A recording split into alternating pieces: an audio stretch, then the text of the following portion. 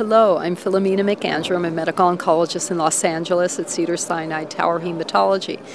And I wanted to just spend a few moments talking about some of the interesting things that we saw today at the San Antonio Breast Cancer meeting.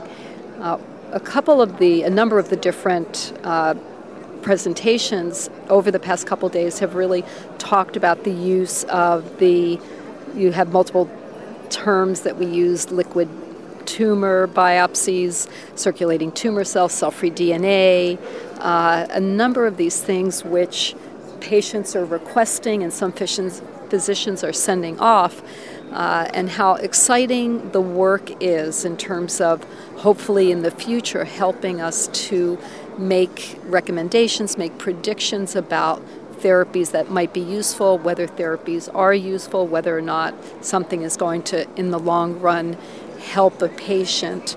either to be cured or control their disease. But that right now I think we have to be very cautious that we really do not have the knowledge about which of these tests, of which there are hundreds if not thousands of them out there, that are different platforms that are looking at different things, and we just don't know in which particular setting, to look at a specific test, how to interpret those results in a meaningful way. Of course, any of those companies that are out there are happy to